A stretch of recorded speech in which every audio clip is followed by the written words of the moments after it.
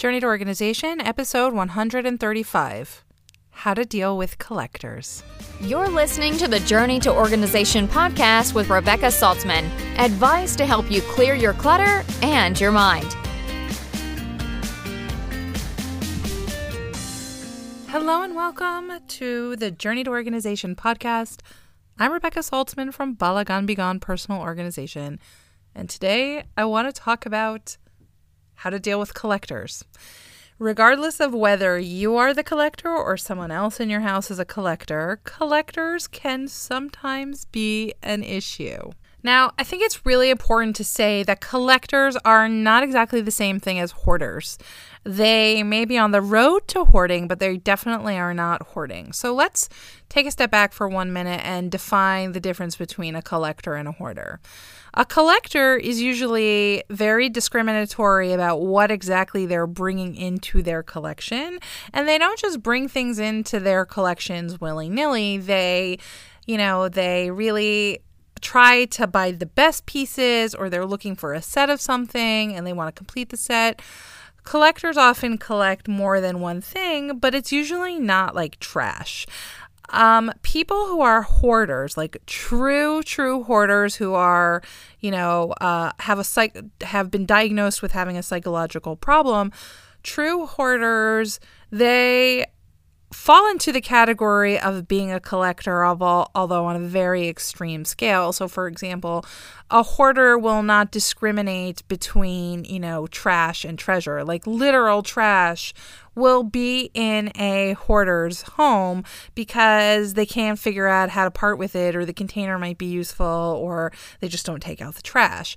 There's definitely different levels of hoarding. I've talked about this on the show before, but I think that it's just important to understand that hoarding is a diagnosed psychological problem. Collectors, on the other hand, fall much shorter than hoarders on the spectrum. Although when people start to collect multiple collections, then it can become an issue and it can slowly push them on the road to being hoarders. The thing about collectors is that when they are selective about what they're adding to their collections, that's usually okay. Now, I'm not saying that with collectors, things never get out of control. I don't believe that's true. Some people collect, first of all, some people collect things that are, in my opinion, not worth collecting. Other people collect things that some people might call strange to collect. There's all sorts of collections, and there's all sorts of people who collect all sorts of things. Some, very wealthy people collect very high-end watches. Other people collect action figures. Still, some people collect, certain kinds of decorations.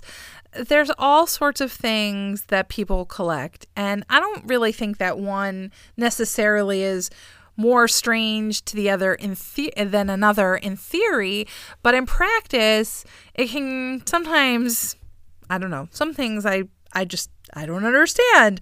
But I'm okay with saying I don't understand. I'm not judging anybody. I'm just saying that sometimes I can't understand why people collect certain things. And the thing is sometimes people don't understand themselves why they collect certain things. And, in a way that's okay too. But my worry is when these collections become something that people can't manage anymore, and where people aren't being selective about their collections. So the thing about collections is that for people who are collecting one specific thing, usually what I've found is that depending on the object itself, like if it's a very large object, sometimes it can get out of control. But for people who are collecting one thing, especially if it's a small item like shot glasses or magnets or something like that, I find that usually those kind of collections don't really get out of control. They can be culled. You can decide like you're only going to keep the best ones, and that's fine. But for the most part, I find like that's not like such a big worry to me. To me, if someone's collecting something small like that, I feel like they can go ahead and declutter the rest of their house and really get their clutter issue under control and not have to worry about the collection. If something is large, okay, so if people collect stuffed animals, especially larger stuffed animals, it can be difficult to manage those kind of collections because they take up a lot of physical space, especially if someone has like a collection of, let's say, stuffed animals plus action figures and Barbie dolls. Like, those can start to really take up a lot of space and take up a lot of room. And especially for things that people are leaving in the box as like collector's items, they really take up a lot of space. People are very particular about how they're stored. Then it starts to become a problem sometimes for people. The other group of people who collections can be difficult for or can get out of control are children. Children aren't usually collecting things that are valuable. They collect things usually that they find outside, bottle caps, rocks, glass. I don't know. Kids collect sometimes really strange things. The thing about collections is that I found is that collections don't really have to have a lot of value to be meaningful to the collector. A lot of what collecting comes down to is the feeling of control, that they're able to control, like that they have this item in their possession. But a lot of it has to do with the search, the idea of finding a treasure. And people just love to find treasure, especially when it's something that they've been looking for a long time. So let's say that, someone collects a magnet from every state or country or city that they've been to. It's the hunt for that perfect magnet to remember that they were in that state or city or country or whatever that gives value to the collection. It attaches a memory to the item which says either to themselves or someone else, hey, I've been there and I've done things. The collector who collects expensive watches, his collection says, look how much money I have, but also, I like the hunt for these rare, expensive, fancy watches, or I just like knowing that I have something that no one else has, or there's a lot of different psychological things that are going in the background behind collecting. And the thing is that I think we can sometimes do ourselves a disservice when we're not honest about why we're collecting something and what the value to us is about the collection. So let's go back to children for a second.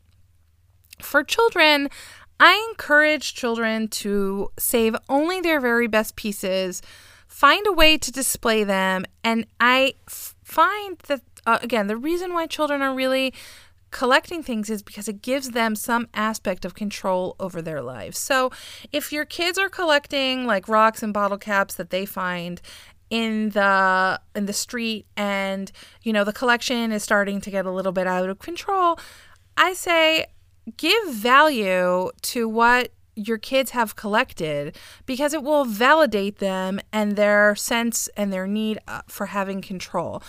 Oftentimes, children just don't feel valued, and that's why they pick up these things that seem valuable to them, because it just makes them feel like they're in charge of something and that they can be the curator of all of the objects in their lives, and it gives them like a job, something that feels important to them. Whether the child feels valued or not, you can actually help value your child and validate the collection, saying something like, your collection is so beautiful, but you have so many pieces that we can't see all the special ones. So what if you pick out 10 or 12 really special ones, and we get a fancy box and we hang it on the wall, and then you can look at these special, whatever they are all the time, and then we can let go of the rest. And I think if you can phrase it for kids so that they have like a better frame and understanding that like they can have a little but not have too much, because kids have no censor really on how much is too much and when things are going overboard. So that's our job as parents, is to help, rein them in and be like, whoa, this collection is out of control. Let's get it under control. Let's pick the best pieces. I think when you show your kids that you value their collection and you value them, it's going to make it easier for them to agree to downsize their collection. But I think the most important thing you can remember when you're discussing this with your kids, or the honest thing is with any collector, you think that most of the time what they have is garbage, but to them, it's a treasure. So you have to find a way to show that you believe that what they have is important. Once you can relate to them on that level and be like, yeah, I totally get that, this is really important to you. And I think that it's really important to have a beautiful collection, but it's like in a museum. There's a limit to how many paintings can go on the wall. So we have to figure out what that number is, and those are the things we can display, and everything else we'll give to someone else, or we'll throw away, and then we can really have the best collection. And that works especially if something is like trash, kind of like bottle caps or rocks or something like that. But it also works for a kid who has 75 teddy bears or stuffed animals, because when you can say like, okay, let's pick the best 15, then it says to them like, okay, I have to prioritize, and you're giving them a skill they need to learn. I have to prioritize because I don't have enough room in my house, and this is taking over my house, and I don't want it to take over my house. And somebody who, when I give these away, somebody else is going to love them, which makes them feel good. Then if you can explain that to your kid, it's going to make it easier for them to let go of these things that are so very important to them. With kids who have several collections, again, encourage them to keep only the best parts of the collection, or pare down the collections in general. Now, I have just found, and this is true with respect to most things with children, if you treat your child with respect and show them that you understand, you will get more success. It will allow them to move on more easily when you treat them with respect and explain to them, like, I understand exactly how you're feeling, and if you can relate to them in that level. And really, when you can do that, it's much easier to get them to move on from things. With adults, it's a little more difficult. When you can encourage adults to use what they collect as decor, it makes it a little bit easier to manage collections. So, for example, if they collect teapots or teacups and saucers, encourage them to display and use these items. That will help bring the collection to the forefront. It will also, make you prioritize which pieces are the most important.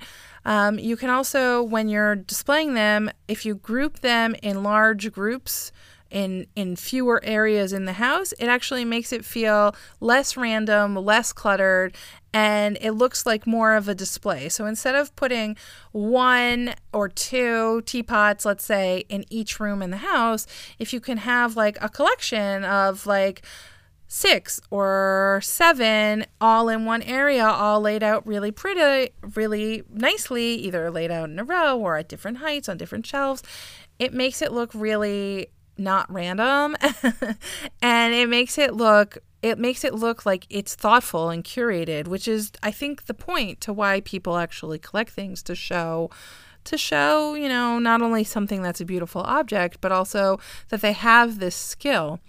If you have something smaller like stamps or coins, then those kind of things need to be organized into books or boxes. They need it to be sorted and labeled, and they need to be in a place that doesn't have a lot of moisture, because obviously, especially with something like stamps, they can go bad.